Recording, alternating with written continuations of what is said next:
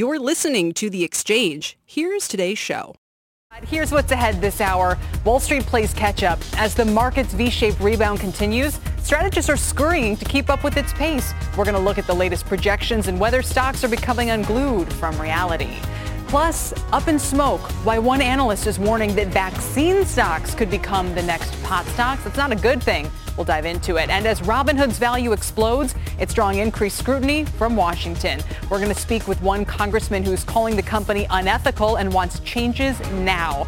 We'll have all of that for you. But we do begin with today's markets. Dom, some key levels for the S&P in particular. 3386, Kelly. That's the one everyone's watching right now because that would be, if we close there, a record high close. That level from back in February. You can see here 3385 is where we're at. We're a stone's throw, even just kind of spitting distance, if you will, from there. 3386, remember, that key level to watch on a closing basis. 3393 is the intraday record high. So those two levels to watch. By the way, the Dow underperforming today, as you can see here, but the NASDAQ returning to that leadership position, up almost a full percent today.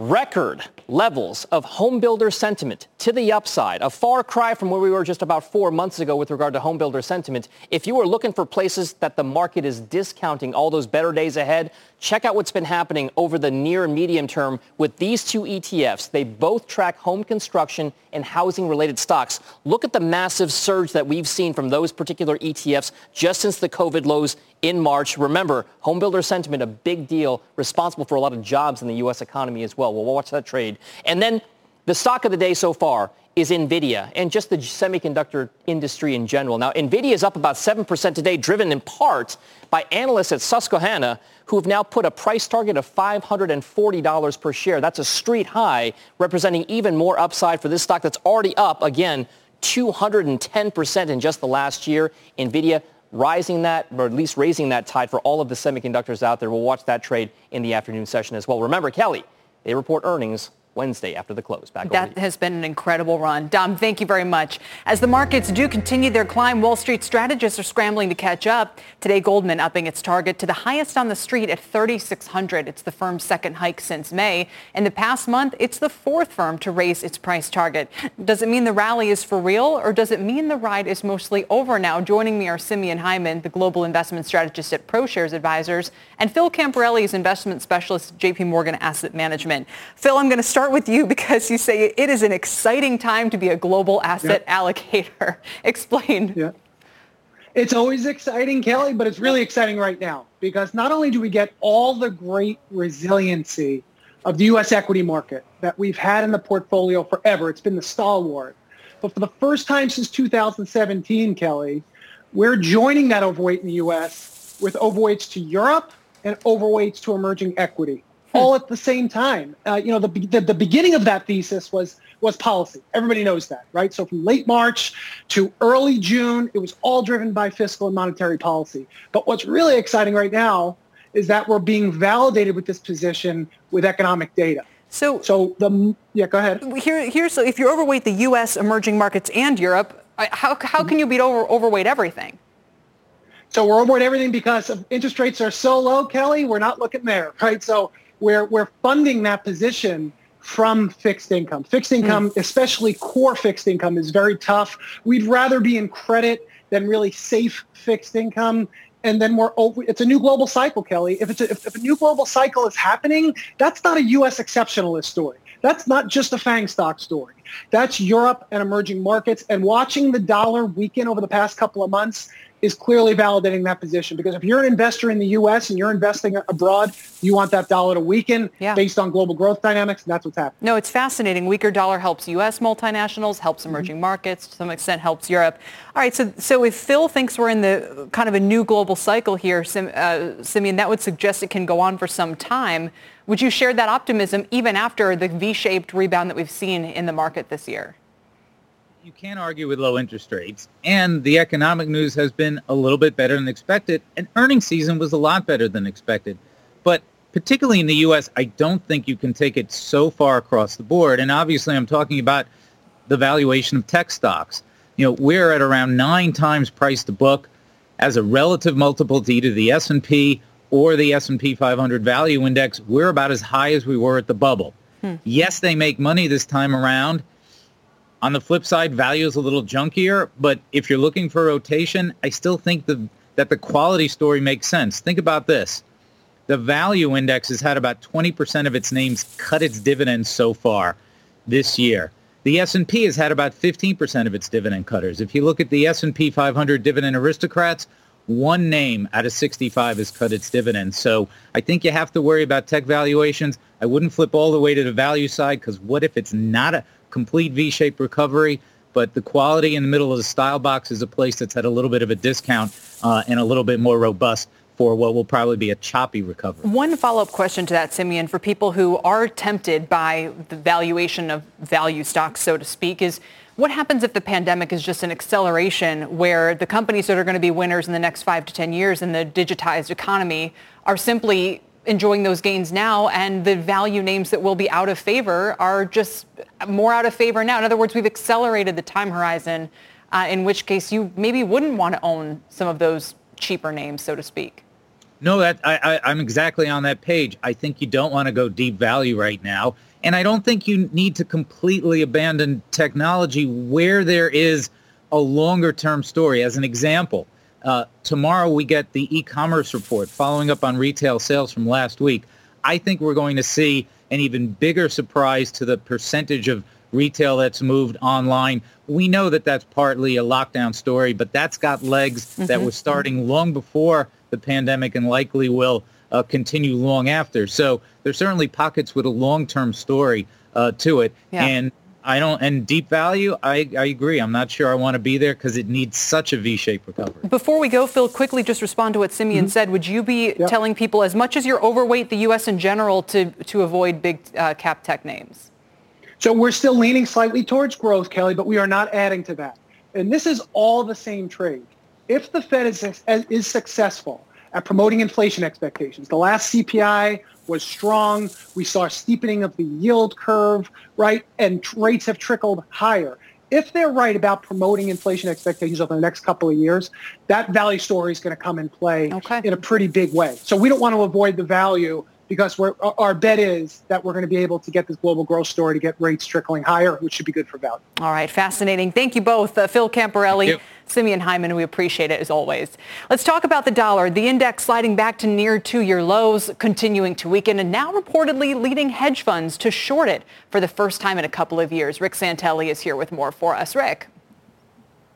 You know, it very much makes sense because a lot of things changed right around June. And one of the things that may have changed the most was all those dollar funding issues. Let's look at an emerging market ETF starting June 1st, the EEM. You can clearly see it really has done quite well. From 38 to over 44, that's about 15% up in that time period. And we know that emerging markets have done well, but so has Europe, especially considered sharing debt. So put in an EU chart, a currency on top of that, and you see they move together. But one thing that doesn't move with the euro or with the emerging markets, and that's the dollar index. So let's look at a year-to-date of the emerging market ETF with the dollar index. And there is your big story. We continue to see the dollar moving down. We see the emerging markets doing better. And in the final analysis, maybe higher rates on the backside, as our last guest was talking about, could reverse it. But for the moment, seems to be flashing yellow for the dollar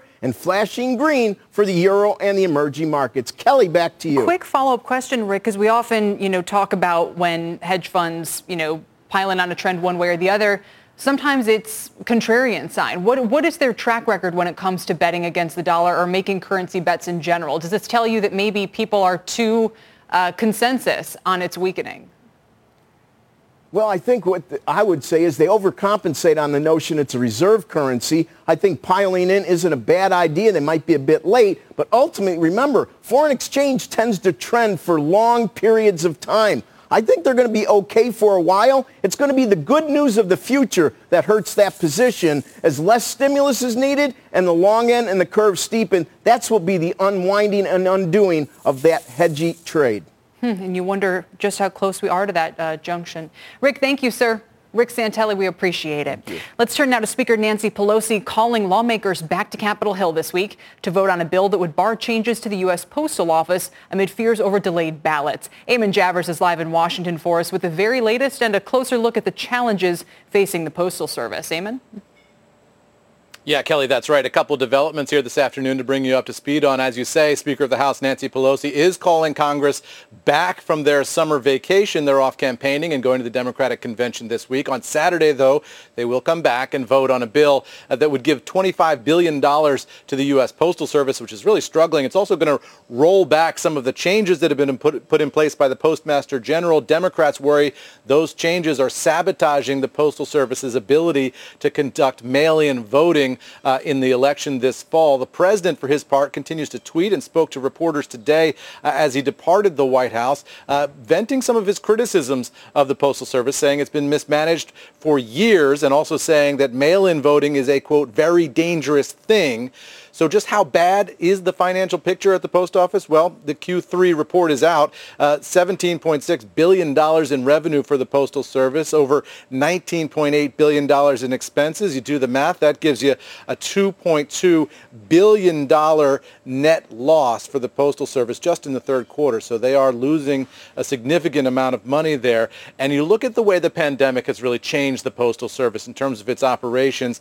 All of the stuff that you get in the mail is down for the most part, except for shipping and packages. So marketing mail down 37.2%, first class mail down 6.4%, but shipping and packages, as we've all shifted to this sort of work from home, Amazon package drop off at your house, all that is up 53.6%. So some big changes for the Postal Service during the course of this pandemic, and they do need some money. Democrats say that funding is on the way. We'll see whether the president is inclined to sign a bill and whether it can get through the Senate, Kelly. So, Eamon, just to make sure I follow, because there's so many different narratives with the post office now and so many issues, the question of whether they can get ballots to people is independent of the question of whether mail-in ballots are a good idea?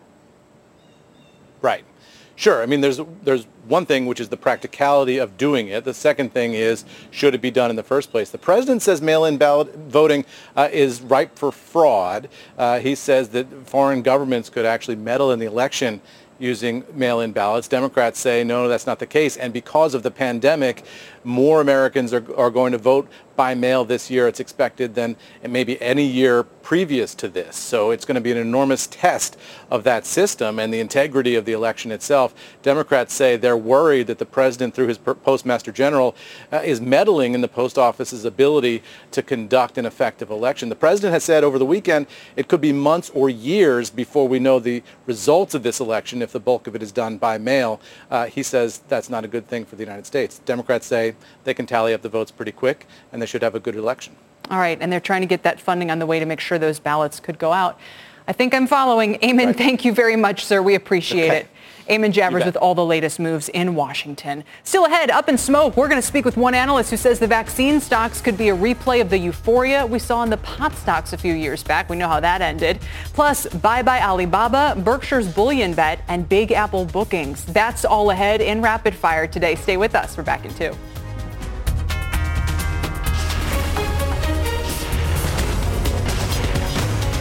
This is The Exchange on CNBC.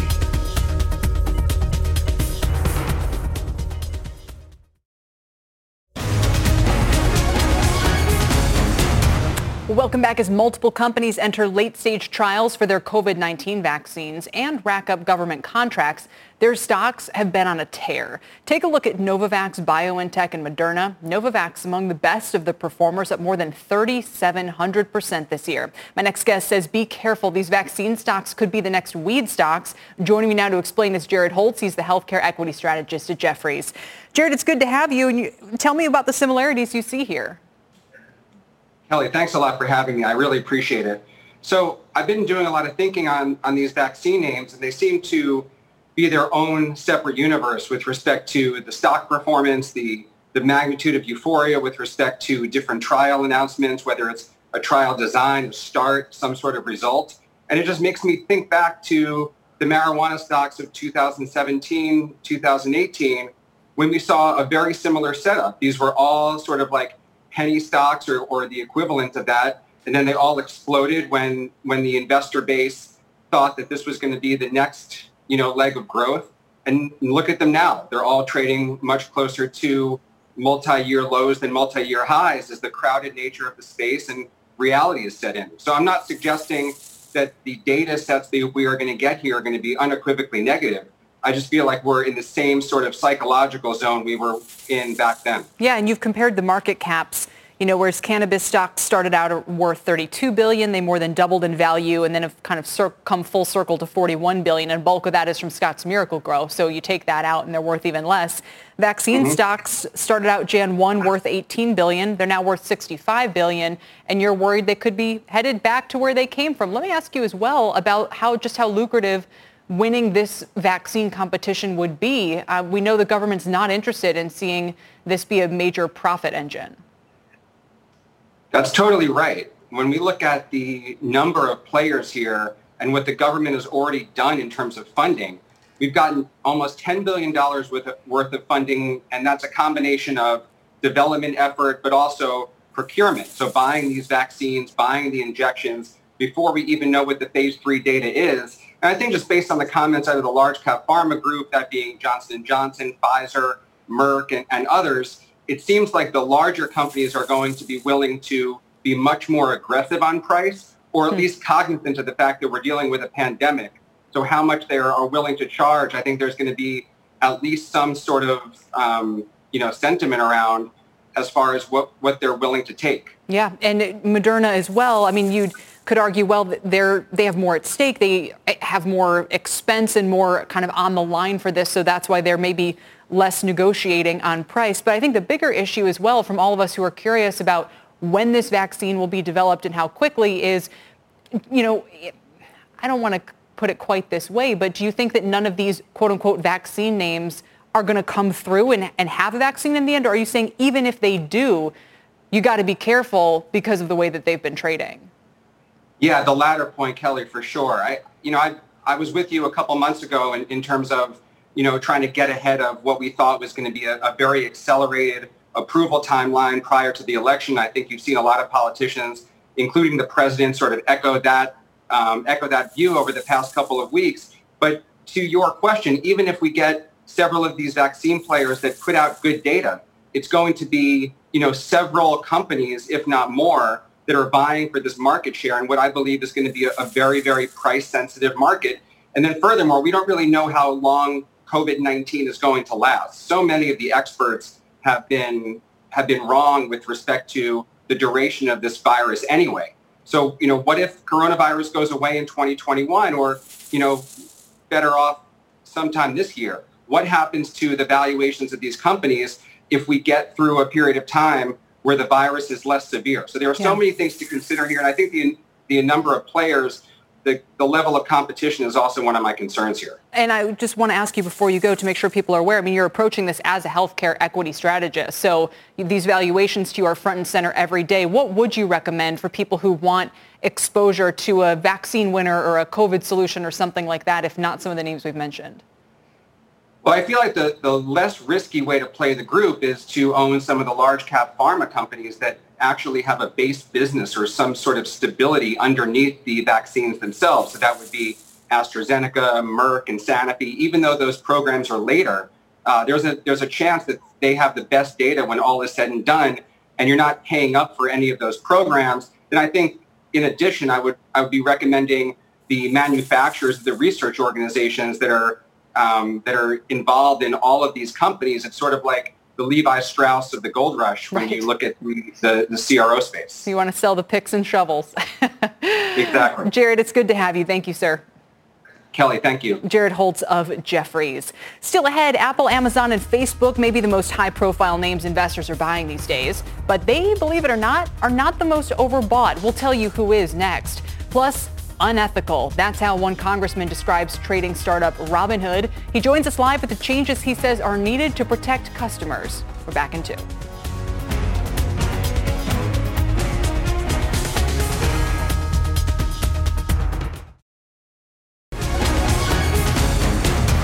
Welcome back to The Exchange. Let's get a check on markets. The Dow is the kind of kid left sitting out of class today. He's down 53 points, but everybody else is positive, and that's where the major headlines of the session come in. The S&P 500 is up 1/3%, 3385. We're just a point below its all-time closing high, 3386. You want to watch for that level. We close above it today. That is a new record closing high. The NASDAQ has already achieved that, but in the last couple of minutes, it just hit a new record intraday high. So again, it was first to close across the line for a closing high, now a new intraday high in the S&P right on its heels today, the Dow setting out. Here are some of the individual movers. We're also on Apple 2 trillion watch this afternoon. The stock would need to trade above 467.77 in order to hit that market cap milestone. We're at about 458 and change today. It's actually down slightly. Shares of Overstock are soaring after being initiated with an overweight at Piper Sandler. They're pointing to a well-timed refocus to home furnishings as one of the reasons why Overstock is just an unbelievably volatile name. It's up 22% today.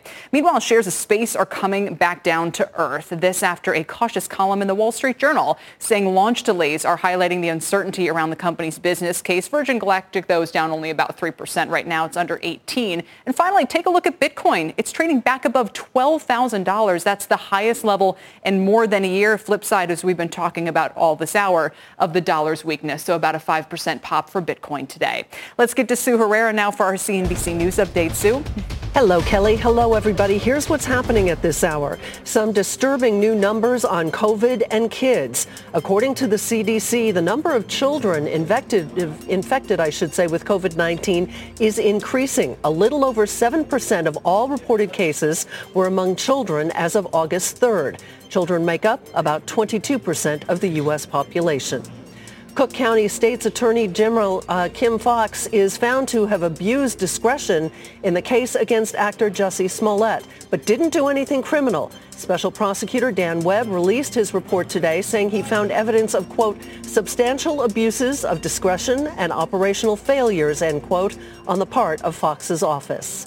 And a heat wave continues to scorch the southwest United States. 130 degrees was recorded in Death Valley, California by the National Weather Service on Sunday. It is considered to be the hottest temperature ever reliably recorded on the planet. Death Valley also holds the record for the highest temperature ever, 134 degrees set back in 1913. But that number is disputed due to the lack of modern technology at that point. Suffice it to say, Cal, it is really, really hot out there. Yeah, and we've experienced that the last couple weeks on a more modest way over this part. Exactly. Sue, thank you very much. Mm-hmm. When we think about stocks that investors seem to be piling into these days, we often think of the names like Apple, Amazon, and Facebook. But if you dig into the stats, you'd be surprised to learn it's not the FANG heavyweights that are the most overbought. This week, we're going to look at some surprisingly overowned names in our Crowded Kings segment. Dom Chu is here with more. So as we talk about the moves that we've seen, Kelly, the idea is we have measures of momentum that a lot of traders look towards to see if a stock is something they called overbought or really moved to the upside in a short amount of time, or oversold, moving to the downside a lot in a short amount of time. So take a look at these two measures of momentum. Just two, there are many of them out there. But moving averages is one of them. Just to take a look at how many or how a stock is performing given its relative performance to its average price over the last, say, 10, 20, 50, or 200 days. And another one is the Relative Strength Index, or RSI. You'll hear that one referred to quite a bit as well. This one takes a look at how a stock is trading right now, given how it's traded against its gains and losses over a short amount of period of time. So those particular ones in context. Let's take a look at one particular stock you mentioned, Amazon.com. We know it's been a juggernaut so far. It's worth $1.5 trillion. This purple magenta-ish line represents the 50-day average price for the stock. But look at where Amazon is. That gap right there is about 8% higher than where it's traded on average over the last 50 days. That's a pretty good trend for Amazon shares. So this is a good one. But then take a look at this particular stock. This is Best Buy. Best Buy has been an absolute beast over the last few months here, getting a tailwind from the COVID trade. That big upside move here has now put it roughly 22% above its average price for the last 50 days. So by some measures, Kelly, Amazon, yes, very much a positive momentum story, but some other stocks out there have had a lot more positive momentum relative to their average prices, it's something that a lot of traders look at. But we'll continue to watch some of these names, Best Buy being one of them, Kel. It's fascinating. I wouldn't have thought Best Buy. I mean, we know it's a good performer, but still, apparently the word is out, Dom. Thank you. Best Buy is the crowded king today. How has it performed lately? Well, year to date, the stock is one of the better performers in the retail landscape. 26% gains year to date are not too shabby given everything that's happened. It's up more than 130%, so it's more than doubled from its 52-week low back in March when the stock was trading at just $48. And it pays a dividend of just about 2%. That is a higher payout right now than Apple, Microsoft, and Walmart.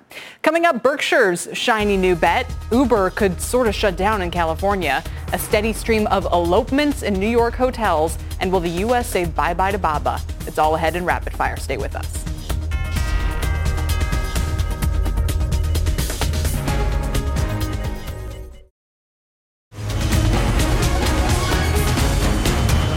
Welcome back. Let's catch you up on a few stories that should be on your radar today. It is time for Rapid Fire. Here to break down the headlines are Robert Frank, Dom Chu, and John Fort. It's great to have everybody here. First up, Alibaba is just the latest Chinese tech company caught in the middle of the U.S. and China's splinter net conflict. President Trump saying in a news conference this weekend, guys, that he's considering banning the likes of Alibaba. Earlier this month, he issued a pair of executive orders giving TikTok's parent company ByteDance and Tencent, the owner of WeChat, giving them 45 days to find U.S. buyers. John, how significant is putting Alibaba into the conversation now? I mean, potentially really significant, Kelly. And I don't get it. I mean, the Trump administration potentially undermining its own argument about not wanting China to have access to consumer data on U.S. citizens.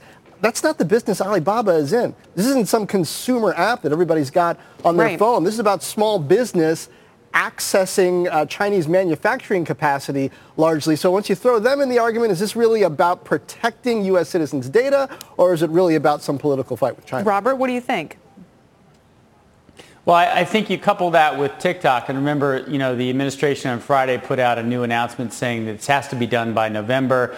They already said it really a deal had to be done by September 20th. Otherwise, no U.S. companies could do business with TikTok. What will be interesting after that deal is whether the Chinese allow the U.S. government to look at all the financials, to interview employees of TikTok and its parent company, and to look through all the financials and all the technology. So these requirements, to John's point, go beyond the scope of are you protecting data to really, are we sort of encroaching on their rights and their companies with the U.S. government? I wonder, Dom, if it's kind of testing the water somewhat to say, is there an appetite amongst the U.S. public to further splinter net the business relationships between U.S. and Chinese companies, whether or not, accessing data on my phone has anything to do with it? I mean, it's testing the waters, and it's also kind of changing the temperature, right? I mean, it wasn't that long ago that you saw President Trump, then candidate President Trump, standing right next to Jack Ma, the founder of Alibaba,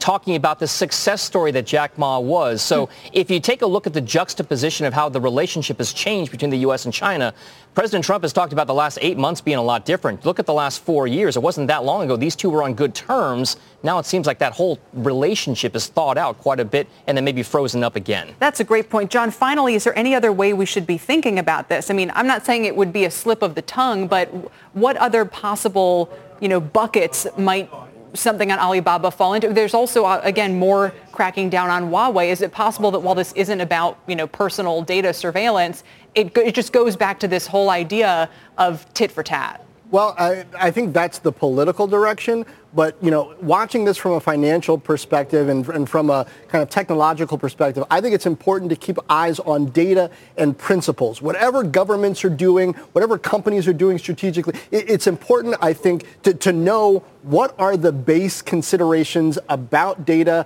about security, and about strategy that are important here, because politicians, they have their own priorities. Yes, and we know we'll be hearing a lot of them in the next couple months, but your points are well taken, guys. I appreciate it. Let's talk about Berkshire Hathaway's bet on gold in a move antithetical to Warren Buffett's criticism of the magical metal.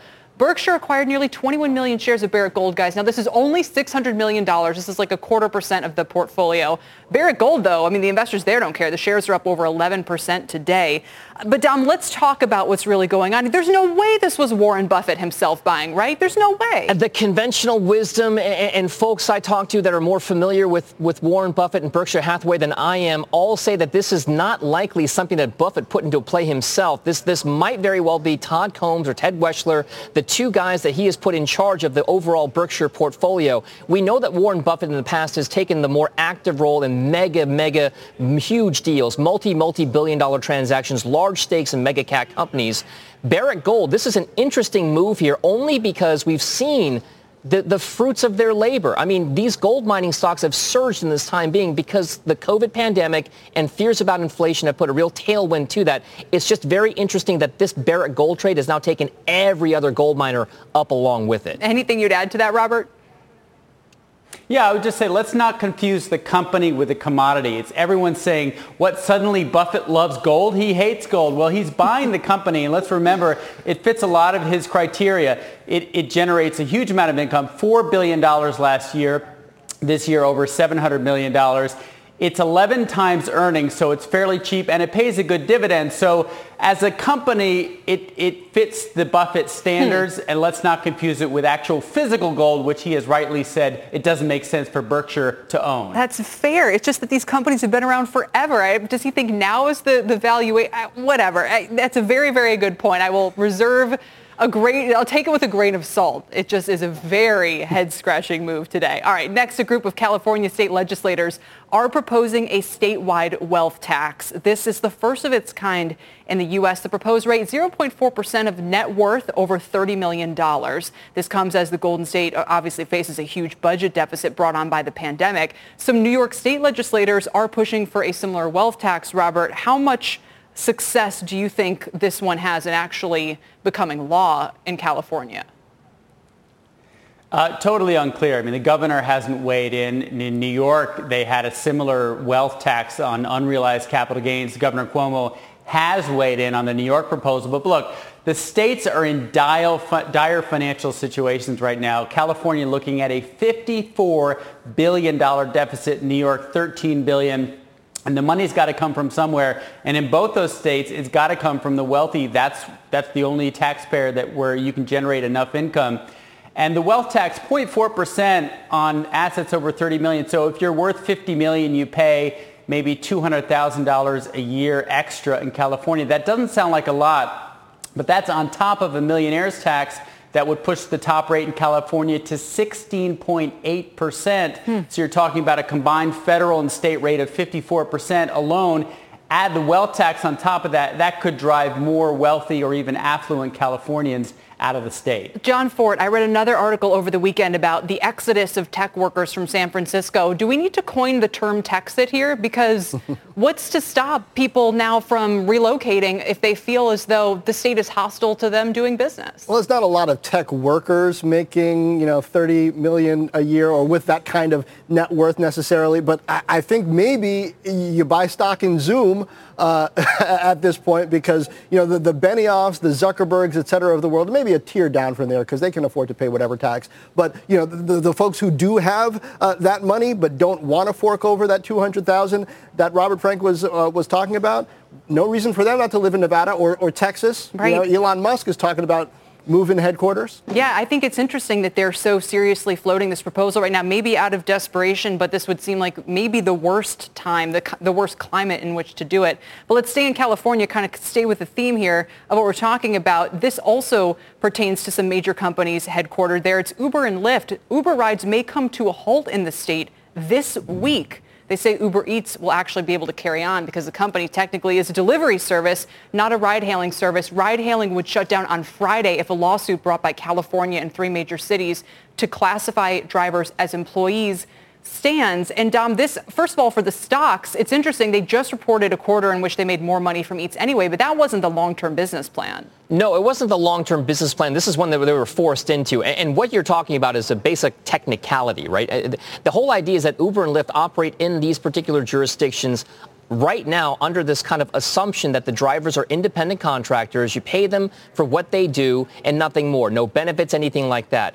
If you start to change that business model, things become a little bit more dynamic with regard to whether or not just the company can be affected by the payroll costs and expenses, but also whether drivers want to actually be a part of that particular ecosystem. The delivery thing, I'm not sure if it's a longer secular trend, right? The whole idea is transportation of people was the main reason why these companies existed. This might just be a patchwork solution right now on the delivery side. I don't know if it stays long term. No, and so, Ford, I'll go back to you and kind of the issue we were just discussing with the wealth tax and the exodus of some workers and now maybe some businesses. I mean, what's the future for Uber and Lyft if they're not operating in California in the ride-sharing business? I think the future is probably that they press the voters to change the law in this situation so it's no longer an issue. Like, I think the politics here is another case where they're so exciting that people might lose track of the core issue. And the core issue is supposed to be benefits for these workers. You know, do they have health benefits? Do they have unemployment and sick leave protection? There are other ways to do that other than classifying them as traditional employees. Hopefully,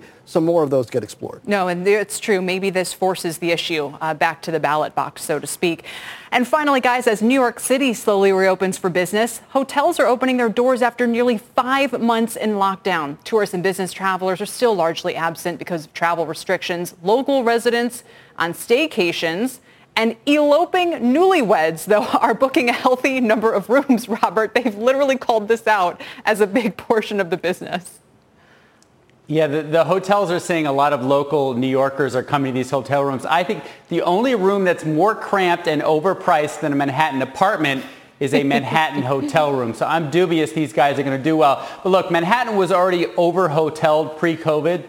You had 144,000 rooms as of next year, 22,000 coming on in the next 12 months. And there were already hotels going into default in January and February. So I just think this whole industry in New York has to come down in price. Investors are going to have to take a lower return. And ultimately, they're going to just have to be fewer hotel rooms because even pre-COVID, there were just way too many and prices and room rates were coming down. Dom? This is a matter of survival, just like Uber and Lyft, right? They're going to delivery because it's not their core business, but it could be.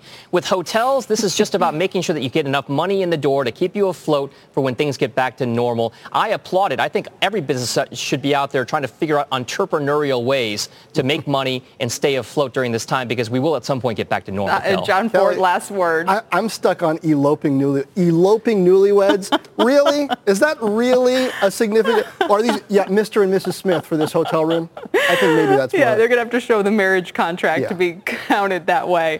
Thank you all today. We appreciate it. Robert Frank, Dom Chu, and John Ford joining us for Rapid Fire.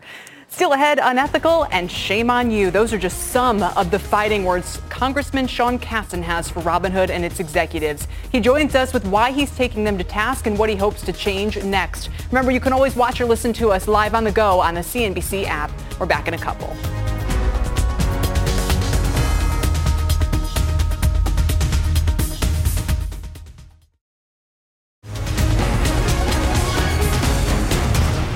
Welcome back. Robinhood announcing today it's landed its third mega investment of the year, pushing its valuation over $11 billion.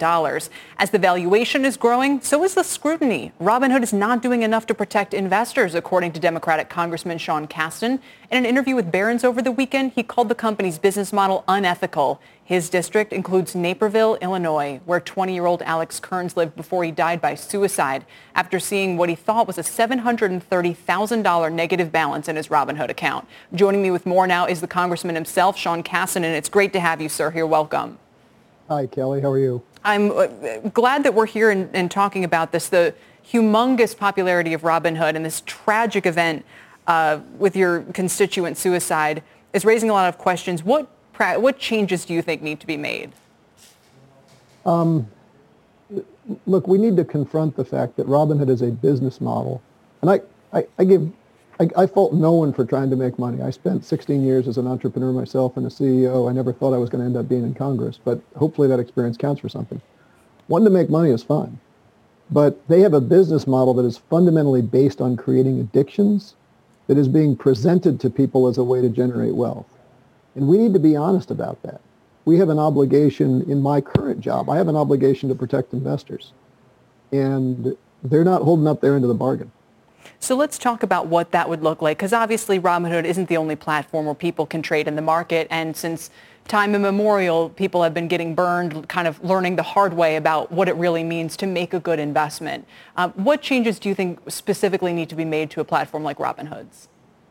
Well, the old saying, and I know that I'm sure you guys have said it on your show, I learned it from my dad, that if you're sitting at a poker table and you can't tell who the fish is, then you're the fish.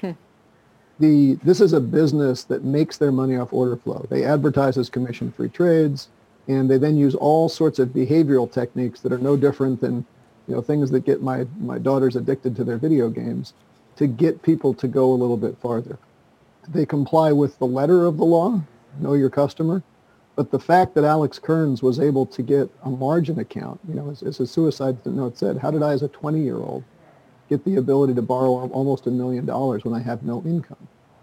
That is not a legal question. That is an ethical question. Sure, but let me ask it this way. What is within Congress's power to do? So if I'm Robinhood, and I would hope they've realized from this episode that maybe there should be a better way to display the information so he understands what is really lost and what's really at stake and so forth. But what changes can you make to tactically avoid that kind of misunderstanding without changing the experience that others might have on the app? Well, look, we created the SEC years ago, was created to protect investors. I think sometimes we lose sight of that when we say that our financial regulators have an obligation to democratize access to capital. That's not what the SEC is for. It's to protect investors. And when we had Secretary Clayton before us a few months ago, he made the observation, I think accurately, that the SEC is a disclosure-driven organization. And if investors don't understand the disclosures that they're given, then we are not doing our job as regulators to protect investors. I introduced a bill, H.R. 1815, early in this Congress, specifically to do market testing of SEC disclosures, which would essentially say the same as any business marketing agency does. If you ask people what they're being disclosed and they can't answer that question accurately, right, then we haven't done our job as regulators to make sure those disclosures are easy to understand. We've passed that on the House floor. I'd like the Senate to take it up. So let me ask you, as I pointed out to Mr. Clayton, the SEC could do that by rule. Let me ask you this as a last question. Given what you've laid out about the SEC's mandate and so forth, would you consider banning Robinhood? I think I'm going to punt on that question because I think when the question is, when the issue is a company has not violated the law but has behaved unethically, I think to some degree it's on us as regulators to make sure that we tighten up the law. But on the other hand, I think the question for people who are in the shoes I used to have as a CEO, you have to recognize that you have an obligation. If I was the CEO of a company that caused a committed suicide, I'd be doing a lot more self-reflection than they seem to be doing right now. Absolutely. Congressman, it's been good to have you. Thank you, and keep us posted. Thank you, Kelly. Congressman Sean Casten of Illinois. We did reach out to Robinhood, but the company hasn't yet responded to requests for comment about its business model. Stay with us. Still ahead, the hot housing market and urban flight. It's creating the perfect storm for ramshackle old houses in small towns. We're going to talk to a couple selling literally cheap old houses on Instagram right after this.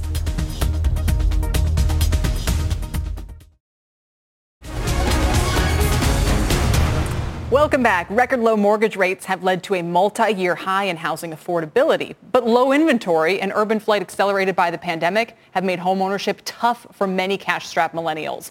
My next guest launched an Instagram account to showcase their love of historic preservation. Over the past few months, it's also become a tool for people to land their dream homes cheaply. For more, let's welcome in the founders of Cheap Old Houses, Elizabeth and Ethan Finkelstein. It's great to have you both here. Welcome. Thanks, Kelly, for having us on and talking about millennials buying cheap old houses all across the country and saving, a house at a time. Yes, I can't figure out what to make of this, Elizabeth, because on the one hand, I now follow you on Instagram and I think, this is amazing, these $23,000 beautiful old houses, and someone's going to come love them and restore them, and this is the best thing that's ever happened. And then other part of me goes, I couldn't even finish my vegetable garden this summer. Are people getting in way over their heads here? Well, look, a lot of people get in way over their heads in debt, putting down a down payment on a house that they simply can't afford. And these are houses that allow you to buy something from the get-go with closing costs you can actually afford and then chip away at it over time. So in a sense, yes, these houses require work. Is it satisfying work? Absolutely. How much, Ethan, how many houses have you guys sold, and what's the general demand like? How quickly do they go? We've had some crazy stories, actually. I think we know about 40 people who've actually purchased these houses off the Instagram feed. And, what we'll do is we'll post them, and the realtor will get calls. We had one situation where there was dozens of people looking at the houses that weekend. Hundreds. Wow. And then one guy actually broke his car down, coming across the country, got a rental, and finally got there. It's kind of this wildfire. And people are literally go ahead upending their lives and moving across the country to buy these. So it's like they're making huge life changes after, seeing these houses on Instagram. And realizing that you can work from anywhere. I mean, the timing with the pandemic has made people realize you can work from anywhere. Sometimes you can school from anywhere. Elizabeth, I was going to mention, because Ethan said in passing, you guys aren't the realtors. You're not realtors, and you did your master's in historic preservation, so this is kind of a special cause for you. You grew up in an old house, I think it is. What would your advice be to somebody who buys one of these things? How much should they realistically expect to spend 2-3 times the purchase price? It really depends on the house. Walk through it before you buy it with an inspector and get a sense of what you're looking at. But don't expect your house to look like an Instagram feed month one. Part of the love of working on these houses is learning how to do it using your hands. We sit in cubicles all day. We don't feel connected to ourselves and the places we live. So that's part of the love of it. And get yourself connected with a large community of people online that can help you and can support you. It's a very supportive community. That is a good point. Really fun to be a part of. Yeah, you got to be in those Facebook groups to stick it out. Ethan, final question. Your business model is kind of, you guys have these subscription services people can sign up for. Are you able to make a living doing this? Yeah. Honestly, the biggest passion that we have is having these homes get in land into people's houses and just being able to buy them. I think we, as a couple, really, this was sort of happenstance. I mean, I think it's been our greatest joy to have newsletters and be able to support people's, getting into their homes, through these newsletters that you can subscribe. Elizabeth has, cheap old abroad houses. You can do cheap old farmhouses, and you can do cheap-ish houses, which are houses under $250,000. So cheap old farmhouses is my favorite. The ones with acreage. Yeah, mine too. Maybe someday cheap abroad houses when the pandemic is over. Thank you both very much. Best of luck, and help everybody finish these projects too. They're taking on a lot. Elizabeth and Ethan Finkelstein, thanks for joining me. Thank you. Go buy a cheap old house. Cheap old houses on Instagram. That does it for The Exchange today. You've been listening to The Exchange. Make sure you're subscribed to get each episode every day. Same time, same place.